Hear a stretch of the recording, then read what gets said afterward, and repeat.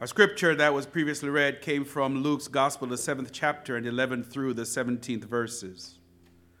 But I just want to lift up verse 13, which says, "When the Lord saw her, his heart went out to her, and he said, 'Don't cry.'" This scripture is the first recorded miracle of Jesus raising a dead person. The story has a very unassuming tone to it in that you could easily get the sense that Jesus just happened to be approaching this town called Nain, and a funeral procession just happened to be coming out of the town gate, so Jesus just happened to raise the dead.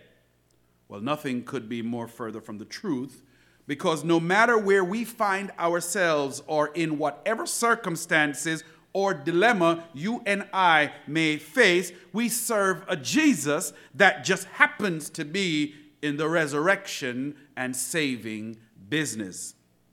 So for this morning's worship service, I want to talk to you all about hope. Not the kind of hope that we find in merely wanting our financial situations or our various life circumstances to change, but the kind of hope that comes when glory meets suffering.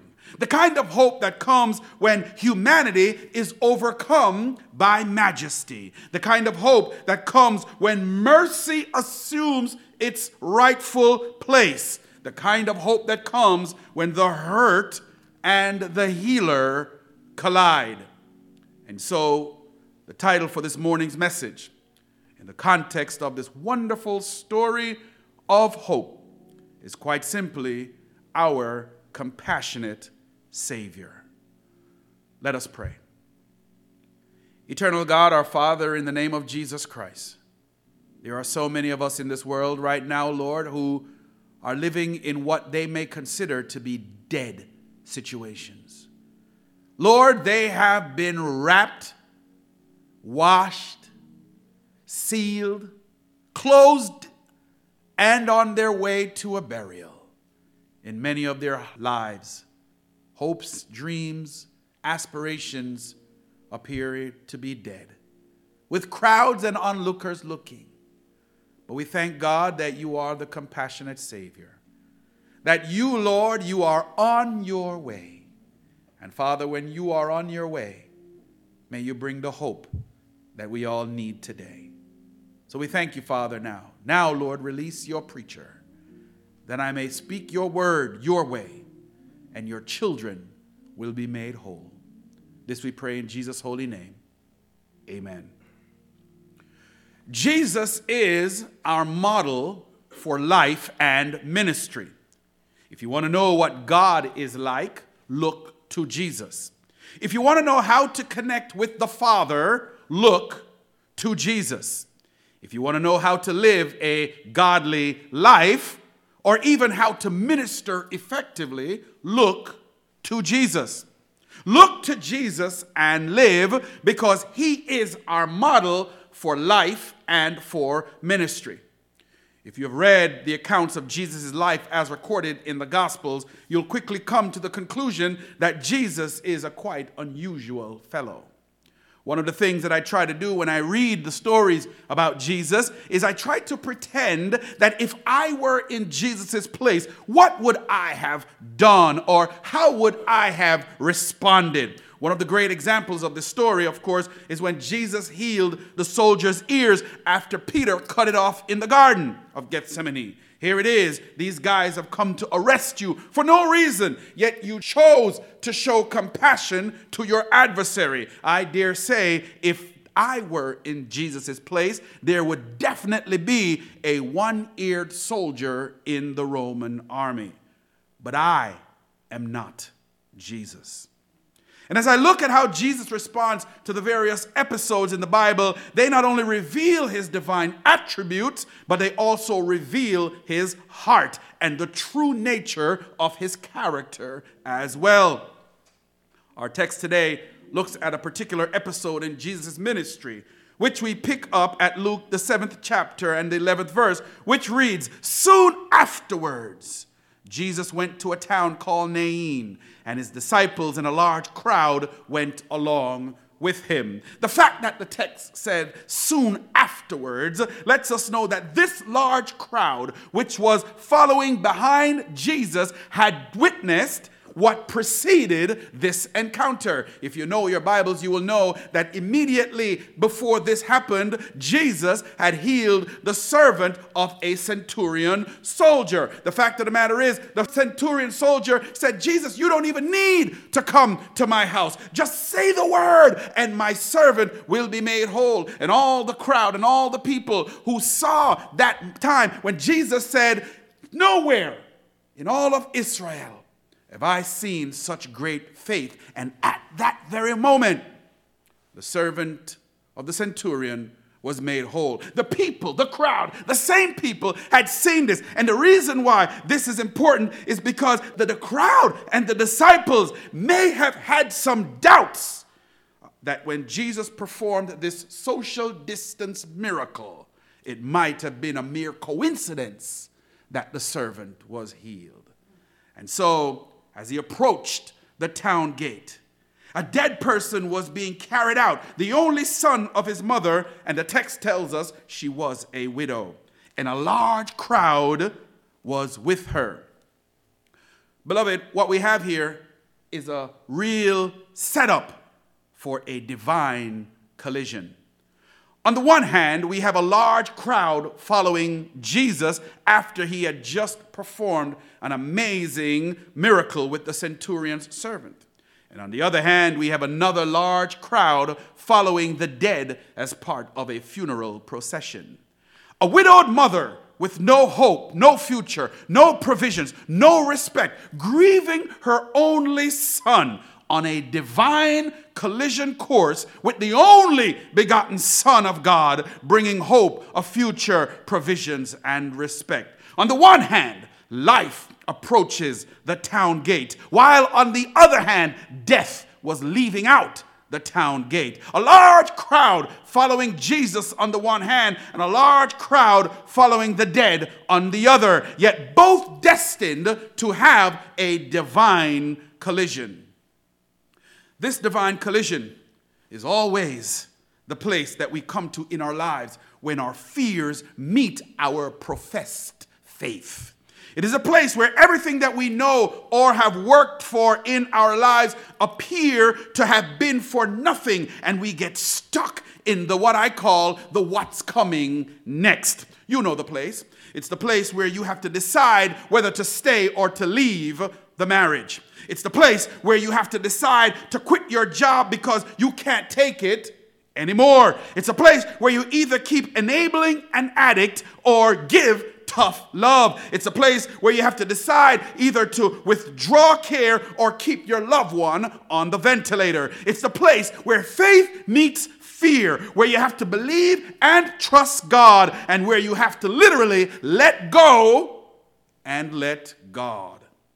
It's a place where you have come to the end of yourself and you are stuck in the what's coming next. Now, at this place where Jesus meets the widow, there are a few things I want you to know about what's going on. Number one, the New American Standard Version of the Bible calls it a coffin, but it's really a briar. And what's a briar? It's a type of stretcher because Jewish custom did not use a closed coffin like we do. So the body of the woman's son was exposed in the procession. Secondly, the young man had not been dead long because they had already washed, anointed, and wrapped the body in order that there would be no stench as they were hurrying to bury him. And finally, number three, it is customary for a bereaved mother to walk in front of the briar, which explains why Jesus would meet her first. So all this lets us know that in this divine collision, a woman's only begotten son was dead. He was anointed and wrapped in swaddling clothes, and he had an onlooking crowd as he was being taken to a tomb. Do you get the picture? So Jesus did not just happen to be approaching this town called Nain, and a funeral procession did not just happened to be coming out of the town gate. And Jesus did not just happen to raise the dead. The only thing that just happened is that Jesus just happens to be in the resurrection and healing and saving business. Now the text tells us that when Jesus saw the woman at this place, you know the place, his heart went out to her, which means Jesus had great compassion on her. The word compassion alludes to kindness and sympathy. And if you understand it that way, you miss the real meat and the root of what was really going on with Jesus. The text says his heart went out to her. And the idea of compassion actually goes much deeper than alluding to kindness and sympathy. There is something more powerful in its meaning. In Latin, compati or compati, however you pronounce it, means suffer with. It is a sense that someone else's heartbreak becomes your heartbreak. Another person's suffering becomes your suffering. And when true compassion occurs, it will always change your life and the way that you live. I've often shared this story that I did not believe I was called to be a pastor because I felt in my heart that I was not compassionate enough. And I've told this story many times. When I first got my orders as a deacon, I went around and tried to visit with the sick, and I met a man dying of lung cancer. And I would visit with him often. And as his condition worsened, the frequency of my visits increased. And one day I was getting ready to read the scriptures in the church I was formerly affiliated with. And just as I was mounting the pulpit, someone touched me and said, "Hey, Reverend Marriott, he died this morning." And I couldn't even see the words on the page. As well as I would like to read scripture and like you all to believe that I'm articulate, I couldn't see the pictures. Why? Because I had a problem reconciling what I was feeling in my heart. And then when I was done, I saw his wife at the end of the sanctuary. I've told the story before. I ran off the pulpit, robe and all, fell to her knees and wept like a child. And in that moment, I heard the voice of the Lord say to me, "Don't ever tell anyone again that you lack compassion."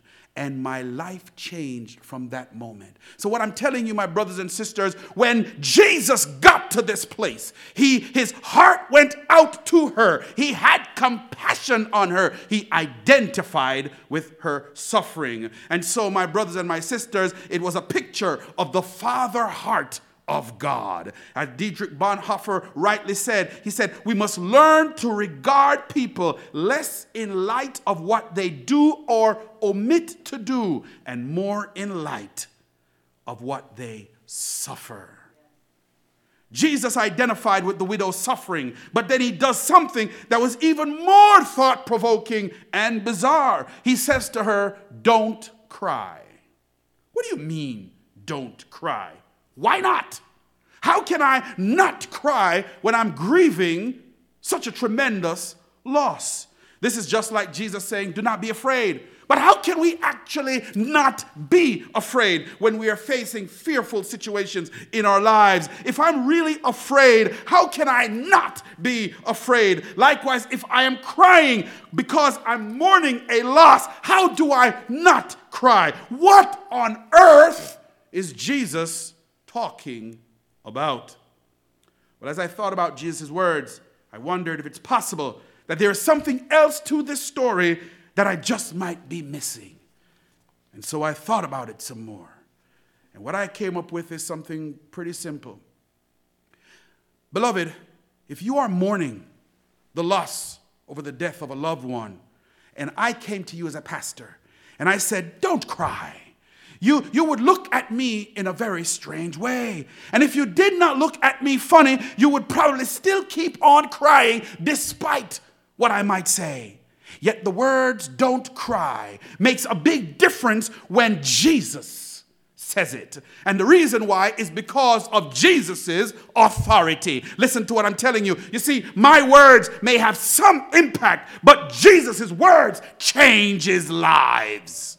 When Jesus said, "Don't cry," his word and authority meant that I am about to restore your hope and your future. I am about to restore your dreams. I am about to restore your provisions and your respect. I am about to breathe new life into your hopeless situation. I am about to exercise my resurrection authority. And yes, I am about to raise your dead son. You see, when Jesus says don't cry, it's because he is the Son of God. He is the bright and the morning star. He is the Lamb of God who takes away all the sin and the cares of this world. He is the bread of heaven who feeds us till we want no more. He is the Alpha and the Omega. He is the King of Kings and the Lord of Lords. He is the Lion of the tribe of Judah. He is the living Word, and he is Emmanuel,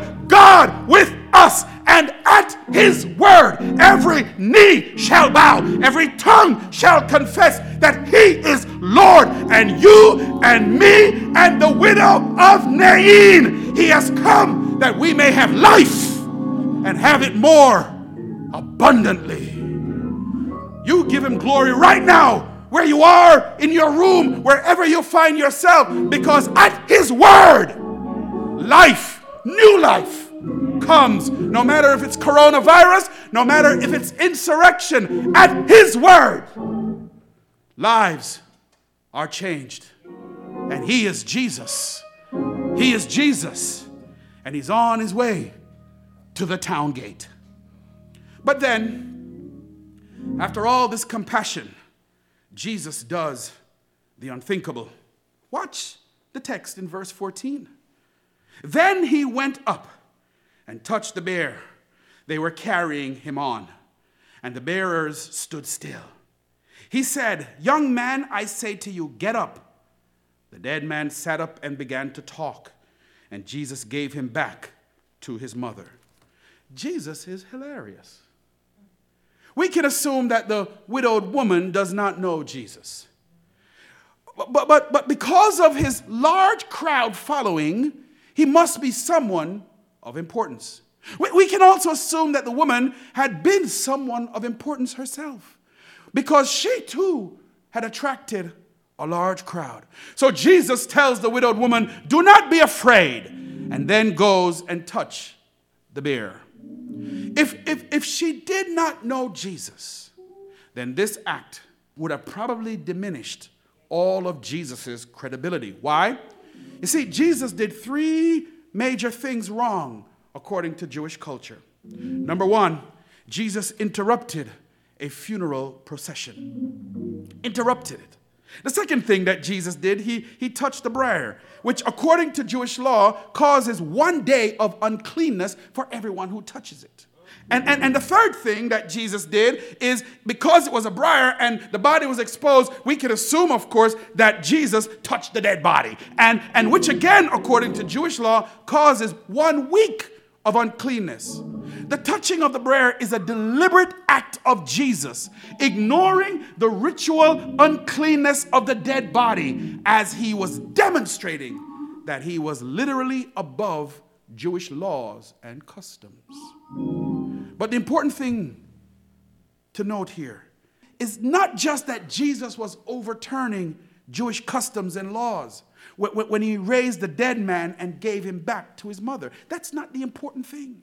The very important thing to note here that I want you all to see is that the widow, not her son, was the beneficiary of the miracle. The widow, not her son, was the beneficiary of the miracle, because the text is clear. Jesus had compassion not on the dead man, but on his mother.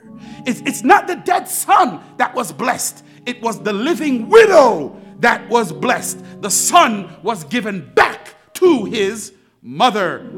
We started the story talking about a widow that lost her only begotten son and who was now receiving hope and a future. She was a woman that was at the highest possible moment of despair and hopelessness. As a motherless widow, she had no hope, no inheritance, no provision, and no future. But despite not having any of these things, which by every earthly standard is cause for tremendous grief, in all her pain and loss, she had something that she did nothing to earn or even deserve. She had a divine collision with Jesus. You see, at this divine collision, she met our compassionate Savior, who looked well beyond her faults and saw her need. For at this divine collision, glory met suffering. At this divine collision, humanity was overcome by majesty. At this divine collision, mercy had assumed its rightful place. For this same Jesus, who was the only begotten of God the Father, this same Jesus who would have crowds of onlookers when he came to the end of himself, this same Jesus who would die and be led to his very own tomb, this same Jesus would rise again on the third day with resurrection power, and this same Jesus would bring his compassionate hope to all of us who suffer today. I don't know what your suffering is, but I'd like to tell you that at your town gate, this same Jesus is on his way. You and I are destined for our own divine collision. And at this divine collision, the hurt and the healer will collide.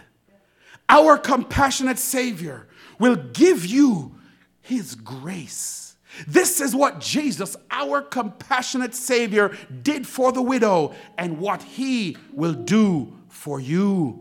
Jesus will have compassion on you, for we do not serve a high priest who is unable to empathize with our weaknesses, but we have one who has been tempted in every way just as we are.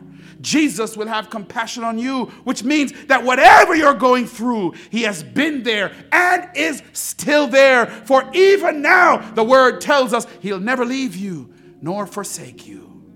Jesus will have compassion on you because he knows all about our troubles, and he will guide us till the day is done. So when you are sick in your body, or when the doctor gives you a bad report, hang on to the hope that says, by his stripes I am healed. When you think that you're not perfect enough or not good enough to have a real relationship, hang on to the hope that says, I am fearfully and wonderfully made. But the question I have for you as I bring this message to a close is simply this: who or what has died for you? What is the hope or promise that you once had that has now died for you? Well, I've come to tell you by the authority Jesus has given to me through his shed blood on Calvary's tree. Do not be afraid. Why? Jesus is coming by this way, and he will meet you at the town gate of your despair and your suffering, whatever that might be. For the truth is, hear me, church, even in the darkness of your despair, light dawns for the upright and for those who are gracious, compassionate, and righteous. At the town gate of despair, Jesus wants to restore your hope, your dreams, your aspirations. And after Jesus raised the widow's son, this is what the text says: they were all filled with awe and praised God. A great prophet has appeared among us, they said. God has come to help his people. And this news about Jesus spread throughout Judea and the surrounding country.